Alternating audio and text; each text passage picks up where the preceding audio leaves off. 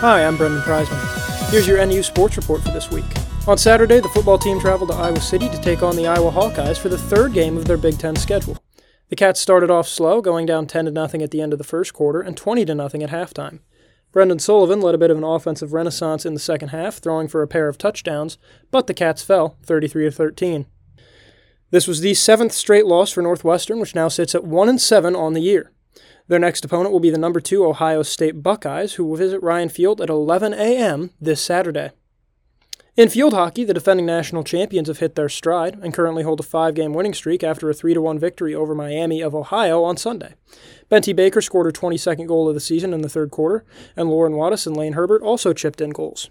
The Cats also defeated Indiana last Friday 2-1, with Baker's garnering both a goal and an assist.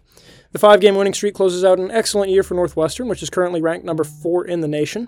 They finished the year 15-3 overall and 5-3 in Big Ten play, which puts them at 3rd in the conference behind number 2 Maryland and number 3 Penn State. They will begin Big Ten tournament play on Thursday in Columbus at 4 p.m. against number 17 Rutgers, the last team to defeat the Cats, which they did on October 8th. In soccer, the women's team advanced to the semifinals of the Big Ten tournament on Sunday by defeating Rutgers at home in a 2-1 comeback victory. Rowan Lappy scored her 6th goal of the year to kickstart the comeback, and Nicole Doucette gave the Cats the lead for good with her first goal of the year. The team is now 14-3-2 overall and moves to play Penn State and Columbus at 4:30 on Thursday, and just like field hockey, they will start the Big Ten tournament on Ohio State's premises. As for men's soccer, Ethan Dudley's 3rd goal of the year from the penalty spot led to an upset of Michigan State and pushed the Cats to 3-8-5 overall. With the conference win, the team also clinched a spot in the Big Ten tournament. They will travel to College Park to take on Maryland, and that game will be at 7 p.m. on Friday. Meanwhile, the volleyball team had an excellent weekend, defeating number 12 Purdue in a 5-set thriller on Friday and sweeping Iowa on Sunday. Against Purdue, the Cats prevailed in dramatic fashion, winning 25-23, 23-25, 25-18, 17-25, and 15-11. Megan Miller provided 30 digs, and Temi Thomas-Alar had another spectacular performance with 25 kills.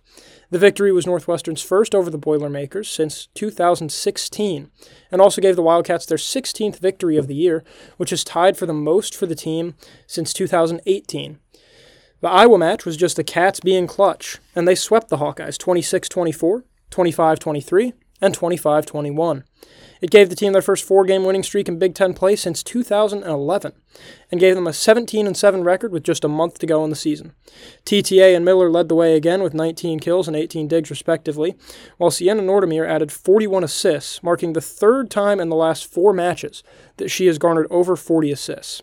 The Cats will continue their homestand this weekend with matches against number 6 Ohio State on Friday at 7 and against number 4 Nebraska on Sunday at 1. Should the Cats win one or both of those matches, they will assuredly move into the coaches' poll after receiving just 6 votes last week. That wraps up your NU Sports Report for this week.